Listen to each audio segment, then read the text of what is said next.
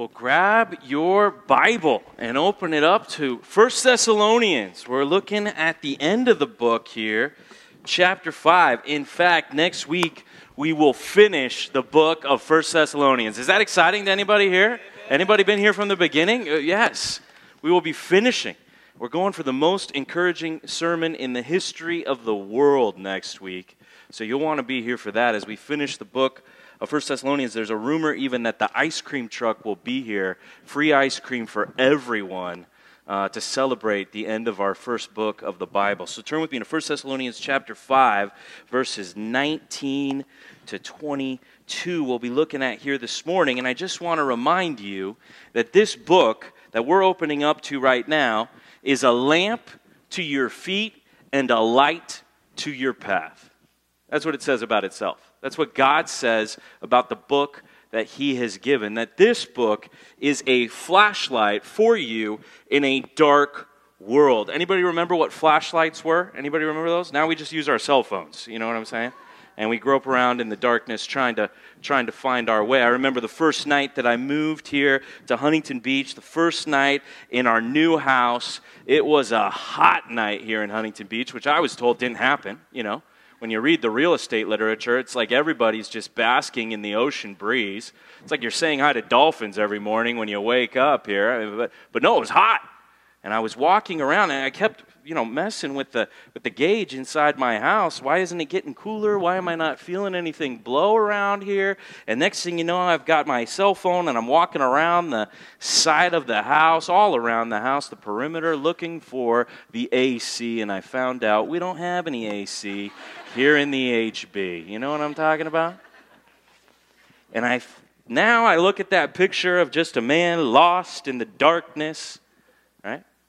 Looking for something that he's never going to find, some kind of relief that he's never going to get. That would be me. That would be you. That would be any of us without this book right here. The only way you know anything about God, the only way that you can be saved by Jesus Christ is because you found the flashlight and it lit up your life. This book right here is how we know who God is. If you have a relationship with God today, it's because of the Bible.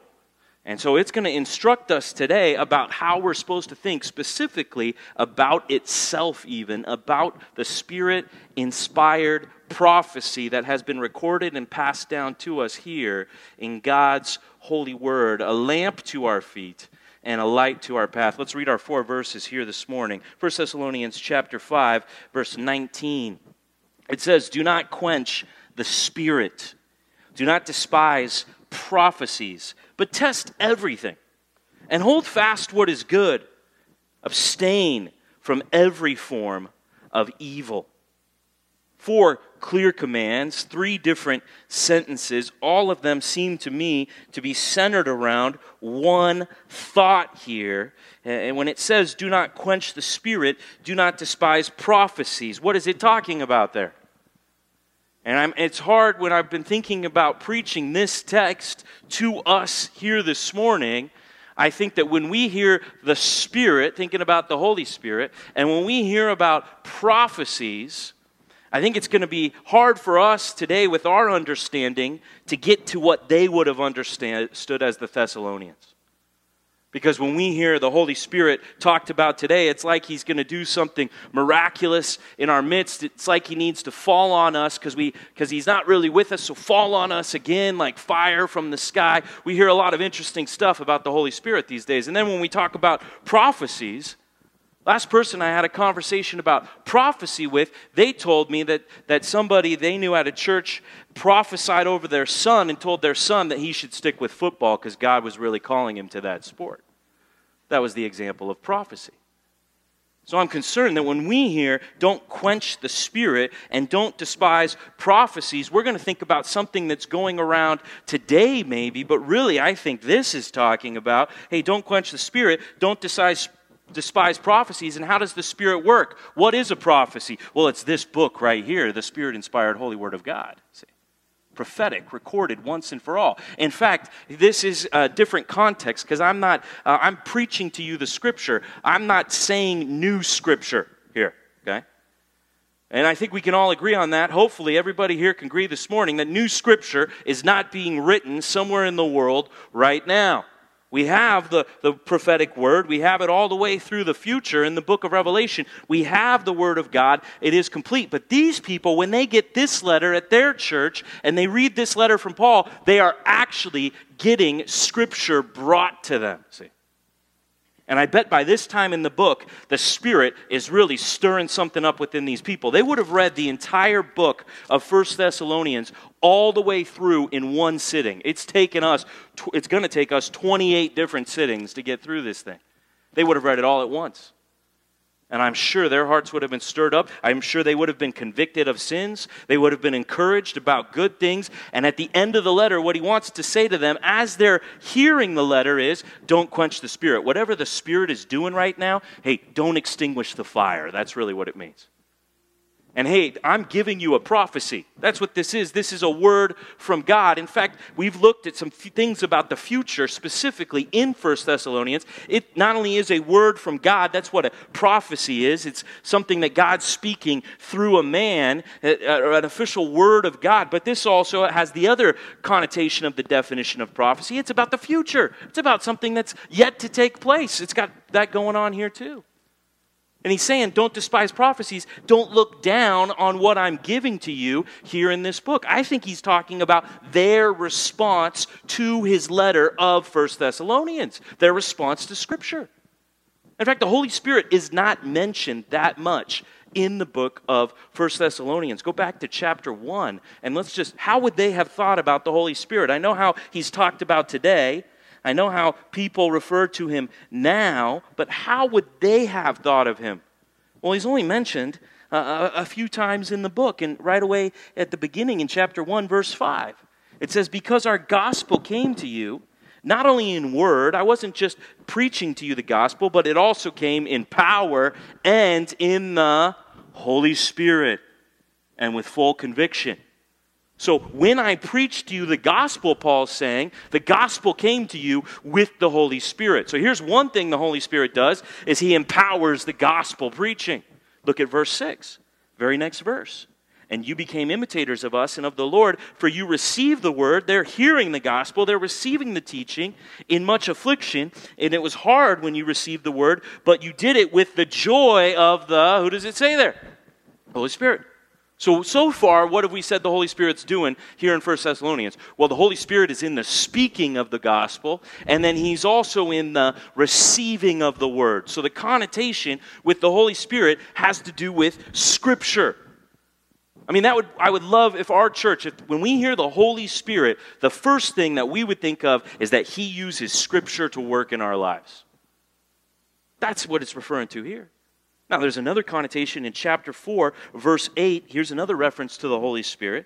Therefore, whoever disregards this disregards not man. And this is talking about not living in impurity and sexual immorality, but in holiness. Therefore, whoever disregards this disregards not man, but God, who gives his Holy Spirit to you. Anybody ever thought about why he's called the Holy Spirit?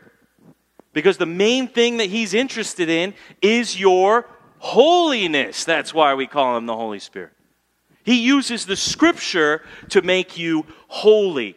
That's what the Holy Spirit does. And so don't extinguish that fire. Don't quench that flame. If God uses his word, if the Spirit convicts you of your sin through the preaching of Scripture, man, you got to run with that. You got to let God do his work that he's going to do through his word. I think that's what our passage is talking about. And if you study in the Bible, the teaching on the Holy Spirit, Scripture, it's like they're almost synonyms for the Holy Spirit and how he inspired Scripture. Go to John chapter 14, where Jesus introduces to his disciples the Holy Spirit. And it's clear, two themes over and over in John 14, 15, and 16. As Jesus teaches his disciples, he's about to leave. He's going to send them the Holy Spirit. Start with me in John 14, verse 16. You'll see these two themes over and over. Same themes that we see in 1 Thessalonians. One, the Holy Spirit is going to teach you. Two, he's going to make you holy. That's what the Holy Spirit does. And it says it here in John 14, verse 16, and I will ask the Father, and he will give you another helper, someone who's going to come alongside of you, to be with you forever, even the Spirit of, what is he called here? The Spirit of what? Truth. So we can know what he does by his names. The Spirit of truth, the Holy Spirit, the helper, even the Spirit of truth. The world cannot receive him. It neither sees him nor knows him. You know him, for he dwells with you and will be in you. Jump down to verse 26 a little bit more. It's sprinkled throughout these chapters that we refer to as the Last Supper, the upper room discourse, Jesus teaching his disciples. John 14, 26. But the helper, the Holy Spirit, whom the Father will send in my name, he will, here's what he's going to do, teach you all things and bring to your remembrance all that I have said to you. Here's my concern. I'm concerned if we ask people today, what is the Holy Spirit going to do? I'm concerned that people would say, well, he's going to lead me based on my emotions and my experiences. Well, he's going to guide me through some subjective sense of spirituality, and he's going to show me what I'm supposed to do in my life. I think there's an element of truth to that, but let me tell you how he's going to work through those emotions and how he's going to work to guide you where he wants you to go, primarily through the Scripture is how he's going to do it. That's what it says here. Jump to chapter 15, verse 26. Chapter 15, verse 26. But when the Helper comes, whom I will send to you from the Father, the Spirit of, just in case you didn't get it before, truth, who proceeds from the Father, he will bear witness about me, and you also will bear witness because you have been with me from the beginning.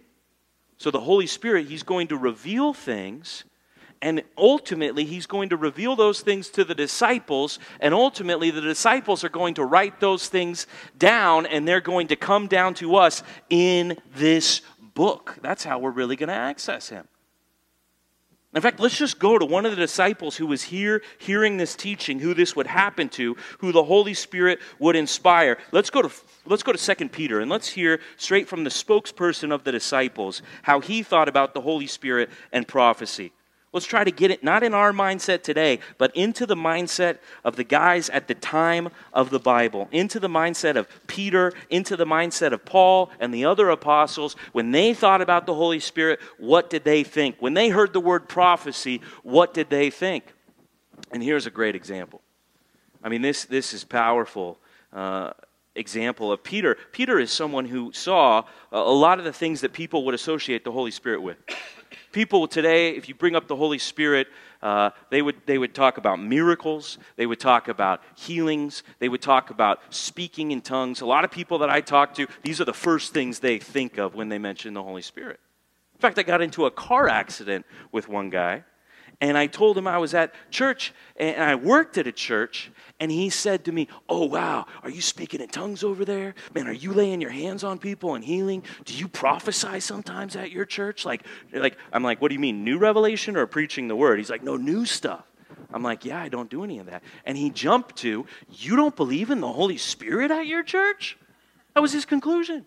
Now, I couldn't get into it too much with the guy because the accident was my fault, and I felt really bad, right? But I tell him I'm not laying hands on people and doing miracles like the apostles were in the book of Acts. And he says, oh, so you don't believe in the Holy Spirit. That's his association.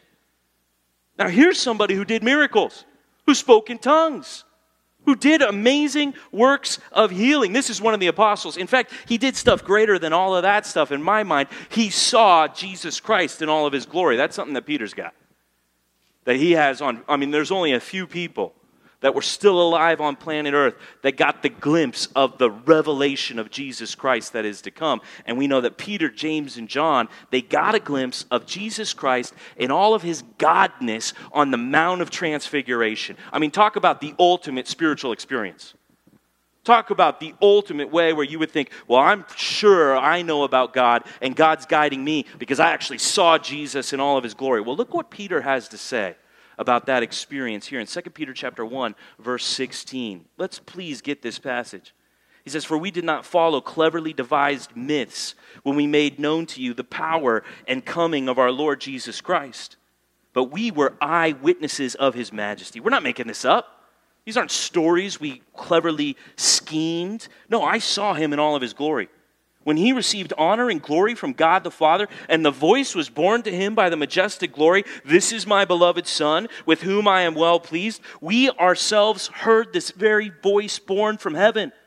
We were with him on the holy mountain. I mean, that's amazing. You would think that's got to be the top experience of your life. And then look what he says in verse 19. Plot twist here. Amazing statement. "And we have the prophetic word more fully confirmed." Hey, I saw Jesus on a mountain in all of his glory. And now let me tell you something I'm even more confident about, even more sure about than seeing Jesus with my own eyes. The prophetic word. What does he mean by prophetic word? Well, keep reading with me. "To which you do well to pay attention, as to a lamp shining in a dark place until the day dawns and the morning star rises in your hearts." Man, you better be paying attention to this flashlight out there in the darkness, knowing this first of all, that no prophecy of Scripture, immediately taking prophecy to Scripture, comes from someone's own interpretation. Nobody's writing Scripture of themselves. No prophecy was ever produced by the will of man, but men spoke from God as they were carried along by the, who does it say there? Holy Spirit. I was on a mountain in Israel, and I saw Jesus Christ in all of his glory, and I heard God speak to me. And let me tell you something even better than that, my friends. What the Holy Spirit wrote through his men in the Scriptures. That's what he's saying right there. He's saying this book right here. He'd rather have this book right here than go back on the mountain and see Jesus in all of his glory. That's amazing to me. He calls it more sure. The confidence that we can have that the Holy Spirit has moved on men and has prophesied through them. That's the process. So point number one, let's get it down like this. We need to take everything back to the Bible. Take everything back to the Bible. And let's say you're not feeling this sermon right now because you're thinking, well, I think the Holy Spirit does lead me in unique ways. And I might be open to people speaking new prophetic words today. Okay, well, let's play that out. Let's say you get a strong sensation that the Holy Spirit wants you to move to Idaho. Okay? Idaho. Holy Spirit is leading you to Idaho. Now, how do you know if you should go to Idaho, my friend? How do you know that's the Spirit? How do you know that's just not what you want to do or what your wife wants to do? See, ultimately, to figure out if something's really inspired by the Spirit or not, what would you have to compare it to? What is your only source of authority that you can really find out once and for all what the Spirit said? This book right here. I mean, you and I cannot really have confidence that the Spirit's leading us in something if it contradicts the Scripture that He inspired. We're going to have to check every new prophecy that someone is supposedly speaking on behalf of God with the word that we know for sure is from God. We're going to have to check it here. And if it doesn't match up, then is it from God? Is it of the Holy Spirit? Absolutely not if it contradicts the Bible. I had somebody say to me one time, it's the Holy Spirit right now is leading me not to go to church. What do you guys think? Was that the Holy Spirit's leading right there? Okay? So you can put the Holy Spirit label on anything that you want, but the truth is, whatever the Holy Spirit is leading you to do will not contradict this book. In fact, it will come straight through this book, see? And so we got to take everything, every message that we hear, every thought that we think, and we have to compare it to what we know that's sure, okay? What I'm saying is, don't let your experience interpret Scripture. Okay? Always make sure that Scripture interprets your experience. Okay? Who has authority in your mind? Is what you felt, is what's happened to you, is that what you're sure of? Things that you've witnessed with your own eyes? Or does Scripture have the place of utmost authority in your life? You think it's this way, but Scripture says it's another way. Who do you go with at the end of the day? See? Peter's saying, hey, I've seen it. And it's awesome. I heard the voice of majestic glory. But at the end of the day, I'm going to go with what the Spirit inspired these men to write. Because they didn't make it up on their own. The Holy Spirit moved through them. It's His word working in us. Don't extinguish the flame. Don't despise the prophecies that we have collected here in this book. Don't do what Joseph Smith did or what Muhammad did. Okay? I mean, these guys, they have really gone on a bad path and they have taken so many souls with them. because they supposedly heard from an angel. I mean, if you study the history of Islam and the history of Mormonism in this country, there are a lot of similarities. It's basically an angel talking to one guy who writes a new book and then just leads a ton of people in this direction. And both of these men, whatever spiritual being was presenting to them these revelations, if they had taken what they were hearing back to the Bible and compared it to Scripture, neither one of them would have started the religions that they founded. Joseph Smith, let's start with him. Joseph Smith claims that one day when he was walking in the woods, God the Father and Jesus the Son both appeared to him in the woods when he was a young man. That's what he claims. That's the beginning of Mormonism. Not just this angel Moroni. He goes above and beyond that, and he says that he saw God the Father in the woods and Jesus Christ. Now, how does that compare to Scripture, my friends? Is anyone seeing God? Is God walking around in the woods with his son Jesus Christ, hanging out with young men in upper state New York? Is that what's going on? I mean, any Mormon person, if they compared that claim to Scripture, see, no man can see God and live. I mean, people are having visions of God. I mean, here they're just hearing God speak. And here's a guy claiming, I saw God. Well, that's not what the Bible says. Then you got the prophet Muhammad, who speaks well of Abraham, who speaks well of Jesus, and he refers to Jesus in a very respectful way. He refers to Jesus as a prophet. In fact, if you ask the average Muslim around here on the streets of Orange County, right, if you talk to them, and many of them are very friendly around here, and if you ask them, hey, who is Jesus, what are they going to say? Well, Jesus is he's a prophet. Is Jesus Christ a prophet, my friends? I'm pretty sure that when Jesus asked, who do people say that I am? That one of the answers given was that you're one of the prophets. And that was the wrong answer. Anybody else ever read that passage before? Because Jesus is the Christ, the Son of the living God. See? And on this rock of who Jesus is, he's going to build his church, and the gates of hell will never prevail against it. So if Muhammad had gone to the Scriptures that he supposedly knows a little bit about and speaks about respectfully, he would have seen that he was giving out the wrong Jesus to people if they had taken it back to the Bible. Just imagine if those guys, instead of hearing whatever they were hearing, who knows if it was some kind of angel, demonic voice coming to them, who knows what actually happened.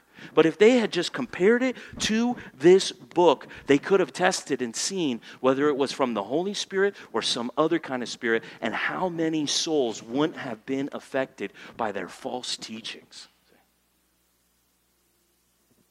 And I wouldn't want to be a part of misleading anybody about who God is, or specifically who Jesus Christ is, based on my own personal experience or my own personal feelings. I don't want to say anything to anybody about Jesus that doesn't come explicitly from this book. Because it doesn't matter what I think or I've experienced. This is more sure. See? Go to Galatians chapter 1. I don't know if you guys are reading through. We do this thing called Scripture of the Day. It's on the back of your handout. In fact, if you have your handout out and you're taking notes, flip it over real quick. Or even if you're not taking notes, just grab your handout out. And I want you to know that we are trying to get in the Bible Monday through Friday and on Sunday here at this church. And we just pick a chapter. We're going our way through the New Testament at one chapter a day. And we would love for everybody to be reading this chapter together and talking about it. And we just started the book of Galatians. And if you were reading this with us, you would have come to this passage here in Galatians chapter 1, verse 6. Look at it with me. Galatians chapter 1, verse 6. I am astonished. This is strong language from Paul to these people in Galatia. This is not a happy statement that he's about to make here. I am astonished that you are so quickly deserting him who called you in the grace of Christ, and you're turning to a different gospel. Not that there is another one, but there are some who trouble you, and they want to distort the gospel of Christ. But even if we, Paul now referring to himself, even if we or an angel from heaven should preach to you a gospel contrary to the one we preach to you, let him be accursed. Now that's the worst thing you could say about somebody right there. Let him be damned. Let him be cut off from God's presence forever. If somebody's preaching a gospel contrary to the one revealed by the Holy Spirit through the prophetic word of Scripture, let him be accursed, as we've said before. So now I say again, if anyone is preaching to you a gospel contrary to the one you received, let him be accursed. And I think it's so interesting that there, where he just makes this statement, even if an angel tells you something that's different than this book, don't believe it.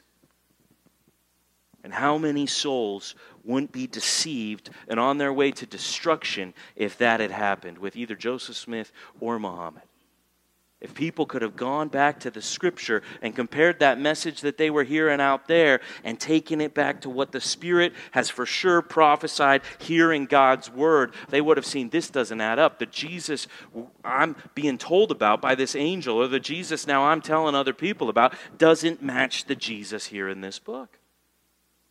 So we got to take everything that we hear, every kind of message, whether it's a preaching at church, whether it's something you hear on the radio, whether it's something a Christian friend says to you, even if it's just some kind of secular program that's coming to you through the internet or TV or some kind of way that's giving some way of thinking, some kind of message about reality that has a spiritual nature. We have to take everything that we're hearing all of the time and wonder, is that really what God has said in His Word?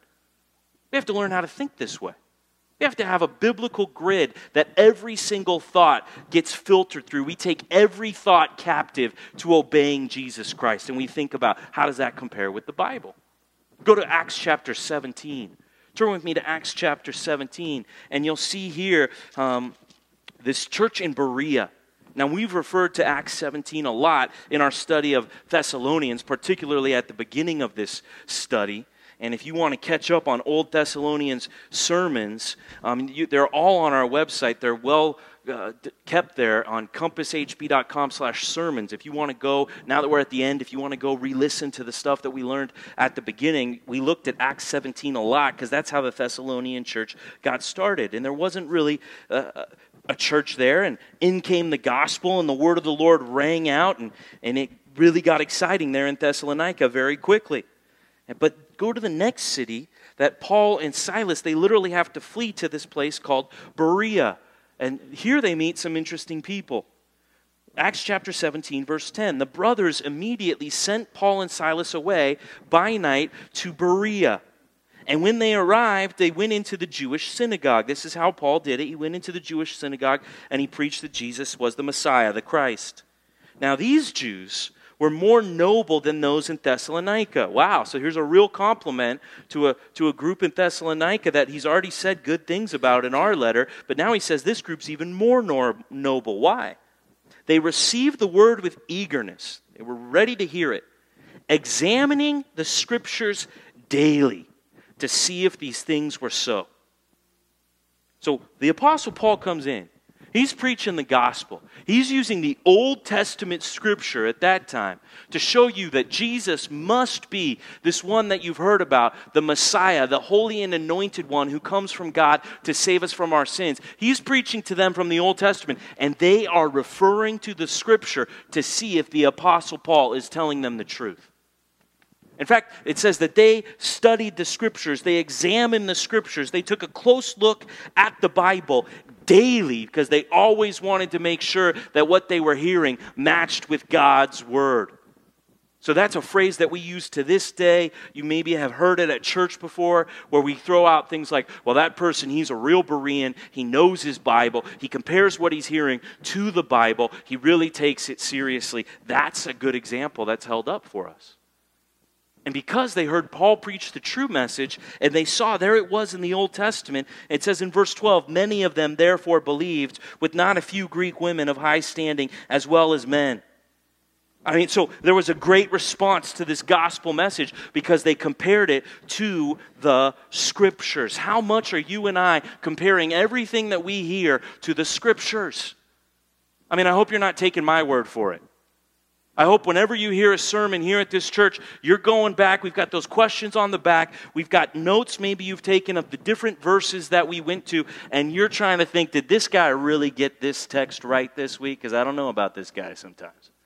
And you're looking at it, and you're examining it to make sure that's really what the Scripture said. Somebody somebody that's your friend here at church, they throw out something to you. Well, it's always like this. Do you just blindly accept everything that people say because they're friendly people and you like them? Or do you think, I wonder if that's really what God said in the Bible. I wonder where they're getting that from. And you test it. You examine it. So many people are deceived and they don't even know it because they're not checking. They're not testing. That's what we're going to be commanded to do. Go back to 1 Thessalonians chapter 5. I hope that we'll be a church of Bereans examining the Scripture every day. We'd love to have you there on Scripture of the day, constantly getting in the Word, encouraging one another, building each other up, making sure that we really know what the Bible says, that we're taking every thought and thinking biblically about it. Because the second part here, it says a couple of things don't do. Don't stop the Spirit when He's moving. Don't extinguish the fire of the Spirit working within you. Don't despise prophecies. Don't look down on a word from the Lord. But here's the positive of what you're supposed to do. Verse 21, test everything. Hold fast what is good. Abstain from every form of evil. Here's your command here this morning, your action step. Test everything. Okay, this is what we would call discernment. Where I'm able to look at a thought, I'm able to look at an idea, and I'm able to separate what's true about it from what's false about it, what's good about it from what's evil about it. Because you notice how there's a lot of half-lies out there. A lot of half-truths, right? So let me ask you this. If it's a half-lie and a half-truth, which one is it, my friends? See, who's discerning? That's the word we use. Who's separating? When you hear something, a lot of it might be good, but then there's a little bit that's not from God's word in it.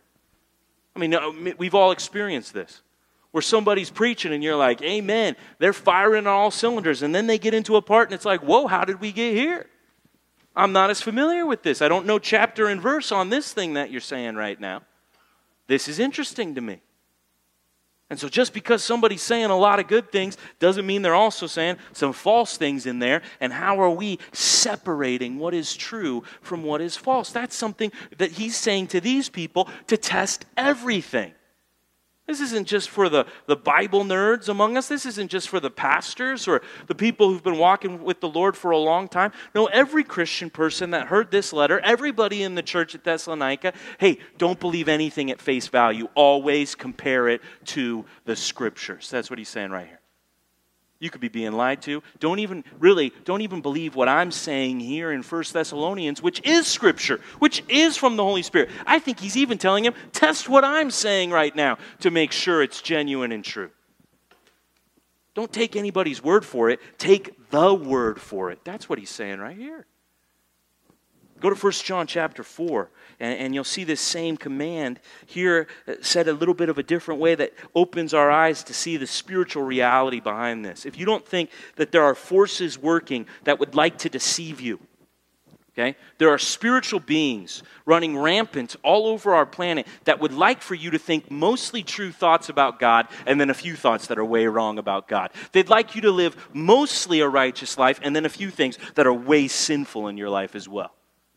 Man, they don't mind if you know a little bit of the truth, just as long as you've got some error and some sin in there too, then they've got you. That's how demons work. That's how Satan works. Satan doesn't walk around looking like evil. Satan disguises himself as an angel of light. And he presents just enough truth to deceive you, and then he mixes in some error, and he's got you right where he wants you. And if you don't separate the truth from the error, Satan will own your thinking. And it happens in churches. It happens, I guarantee you, after this service, hopefully not in the service, you guys can check with your scriptures later, but after this service, as we have donuts and coffee, here at Compass Bible Church, someone in this room will say something to someone else in this room that is completely not found in the Bible. I guarantee you it's going to happen. Can I get an amen from anybody on that? Have you ever had donuts and coffee here at this church? Right? I mean, well-meaning, good-intentioned people who've heard something from somebody and they're passing it on to you, and their original source is not chapter and verse scripture, my friends. And the line of deception gets passed down and passed down and passed down. I don't want to be a part of it. You don't want to be a part of it. 1 John 4 puts it like this, same word as in our text, beloved, do not believe every spirit. You should be naturally suspicious, is what he's saying. Test the spirits to see whether they are from God. For some false prophets have gone out into the world. Is that what it says right there? There's a few bad guys out there you got to watch out for. Most of them are good. A few bad guys. No, what does it say, my friends? Many false prophets. Many false prophets have gone out into the world. By this you know the Spirit of God. Every spirit that confesses that Jesus is the Christ, he's come in the flesh, God becoming man, that person is from God. But every spirit that does not confess Jesus is not from God. This is the spirit of the Antichrist, which you heard was coming. And let me tell you, his spirit, Satan and his demons, it's already in the world already. Little children, you are from God, and hey, you've overcome them. For here's the good news. He who is in you is greater than he who is in the world. Well, who is he that's in the world? That's Satan. He who is in you, the Holy Spirit, is greater than Satan, the one who's controlling the prince of the power of the air, controlling the system of darkness right now. So they are from the world, therefore they speak from the world, and the world listens to them, but we are from God. And whoever knows God listens to us. Whoever is not from God does not listen to us. By this we know the spirit of truth and the spirit of error. Two spirits always competing for your thoughts. And you have to separate them. This is true from the Holy Spirit. This is false from Satan. We have to be thinking like this. I mean, there's going to have to be time where you're going to think about a thought and it's not going to rub you the right way. And you're going to go to the scripture, you're going to talk to a friend, you're going to set up a meeting with me, and we're going to get into something, and you're going to realize Satan was trying to lie to me through that, and I had to figure it out. That should be a regular experience for us. Now, this isn't just so we can know what is true. This is so we can know what to do, okay? It says, hold fast what is good, abstain from evil. So this isn't just about thought games, worldviews that we're talking about. This is how do you make a decision about what you're going to do in your life. You've got to be thinking biblically. You have to have the Bible so saturating your mind that you're making decisions based on Scripture. Go to Romans chapter 12. Let's start to get into now discernment leading to what we're going to do. Just a couple more passages. Everybody, grab your Bible and turn to Romans chapter 12. And this is such an important verse. Romans chapter 12 is where the whole book of Romans turns from expressing theology about God to applying that theology to our life and practice.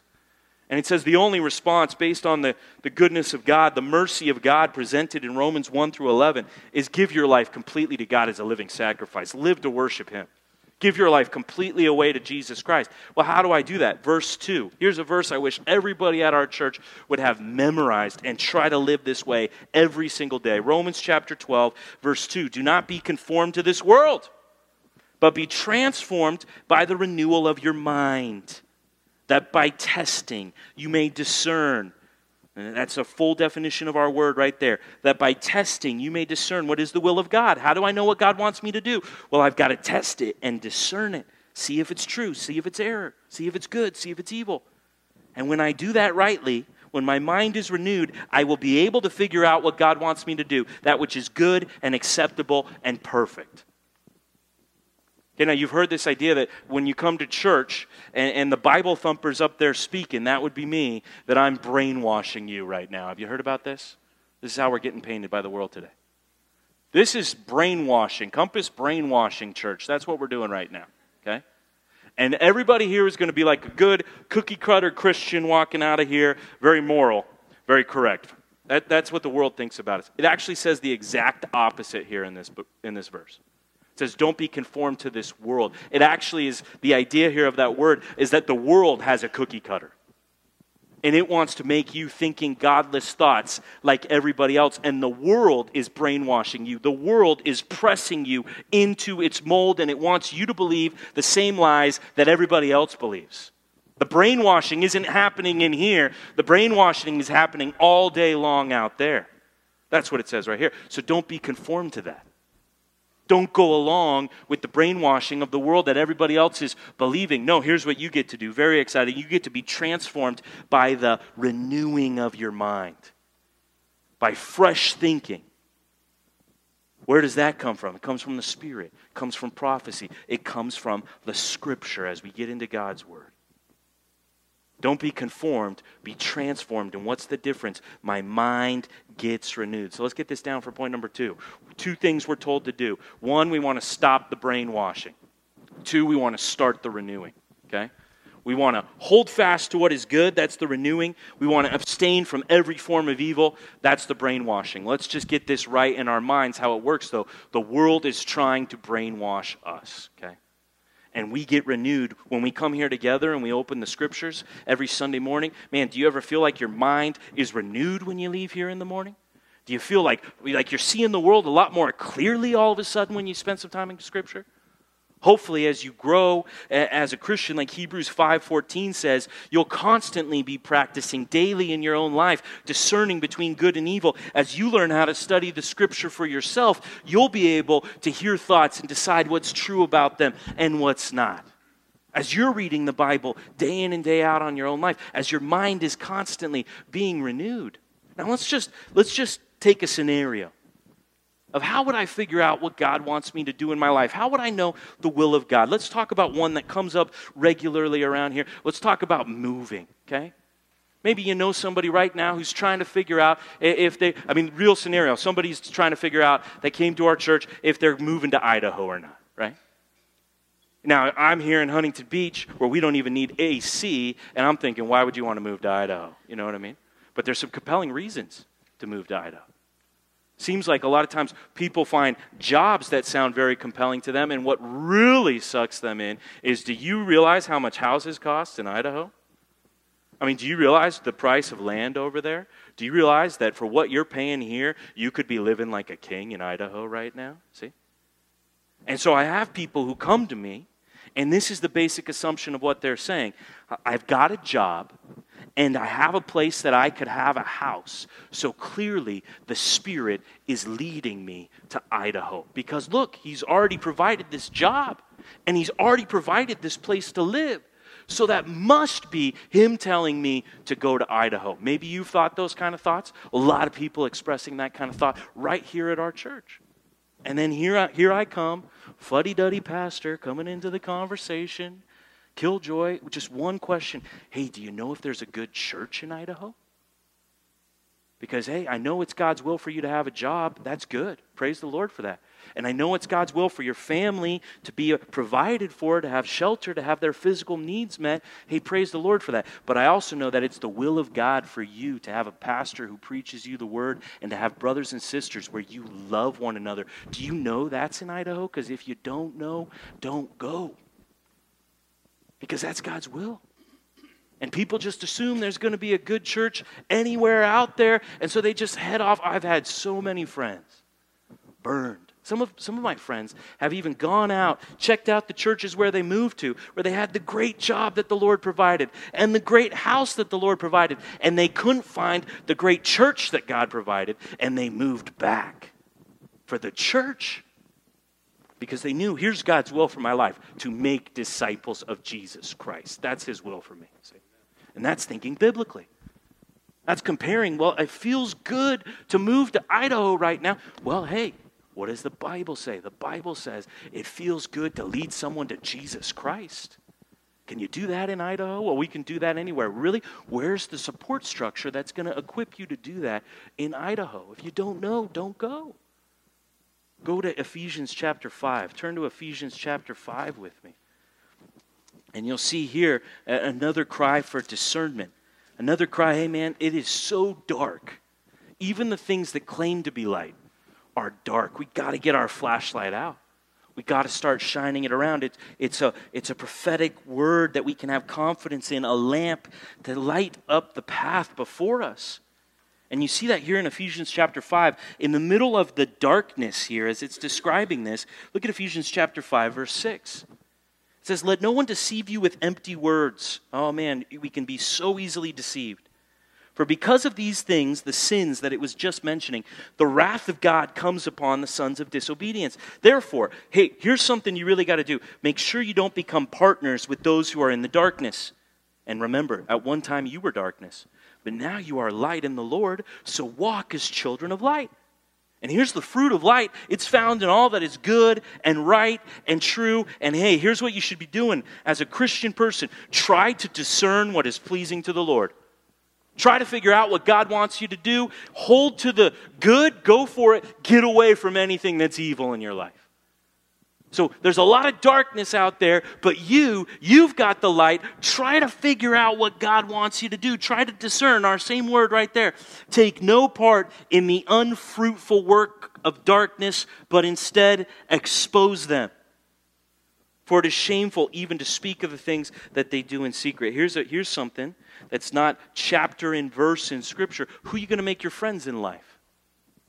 How do I know if it's God's will for me to really make this person my close personal friend? How do I evaluate? How do I test my relationships even around me to make sure that the people I'm calling my friends are really people that I would want to be walking side by side through life with, like iron sharpening iron? I got to use the Scripture to evaluate relationships. And sometimes when I read the Scripture and what it says a Christian is, and then I have my friend, maybe it's a spouse even, or a child, or a parent. I mean, here's somebody I love, see? And I've got the Scripture over here. And this person says they're a Christian and they're living this way. And the Scripture says a Christian lives this way. See, that's a very tough place to be, is it not? Because you have experience with this person. And your experience teaches you. It tells you this person is saved. I had somebody like this in my life. I had somebody who I would have told you was my best friend. He was my college roommate. He was the best man at my wedding.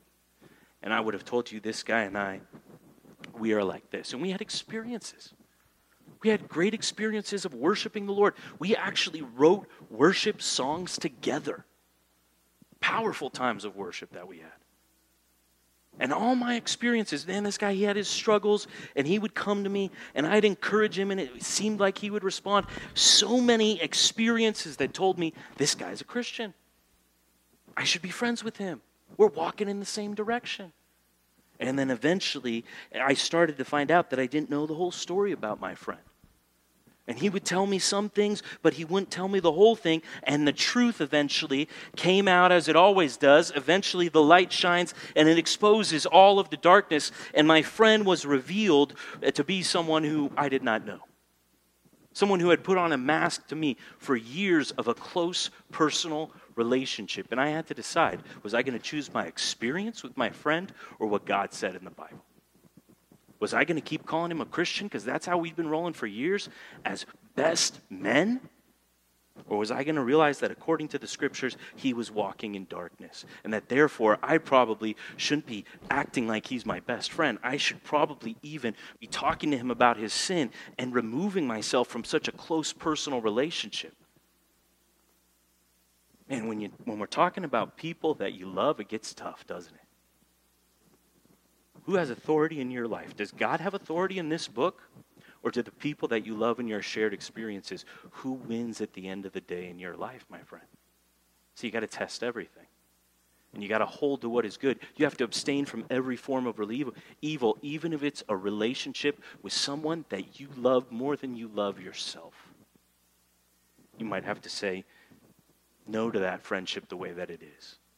And change it to where you're evangelizing that person. And the truth is, sometimes when we change the nature of our relationship and we try to evangelize that person, they don't respond very well, do they? And we lose a relationship that was close to us. We got to test everything. It's not going to be easy, but we have to believe what the Scripture says over our experiences. And if you have a situation that's going on in your life, where you're trying to figure out what God wants you to do, man, I would love to talk to you about it. I'd love for you to talk to your home fellowship group leader about it. I would love for us to be a church that brings back this lost virtue that not too many people are talking about, this idea of discernment, that we can test everything. And we can hold to what is good, and we're not going to have any evil. Let's pray. God, I thank you so much for your word. And I thank you that it does reveal to us everything we need to know for life and godliness, that this word that you inspired, that you breathed, it equips us for every good work that you're calling us to do. God, help us to believe this prophetic word that the Holy Spirit moved men to write. And help us to really study it, examining it daily, and to test everything that we are told, every relationship that we have, every inclination of our heart, and to test it according to your word, and to let your word have authority in our lives over our own emotions and our own experiences. God, teach us this. We need a lot more sermons like this at our church. God, teach us how to test things, how not to believe every spirit, but to examine them and see if they're really from you. And God, help us as we're living our lives to discern what is pleasing to you. Renew our minds so that we can see what your will is for every single person here. Maybe you are calling somebody to move to Idaho. Maybe somebody is going to lose a relationship that's close to them here this morning. Maybe someone's going to talk to a Mormon or a Muslim, and we're going to get to share with them from Scripture who Jesus really is. God, I pray that you will show us your will, renew our mind to see it, so that we can do what is good and acceptable and perfect in your sight. We pray this in Jesus' name. Amen.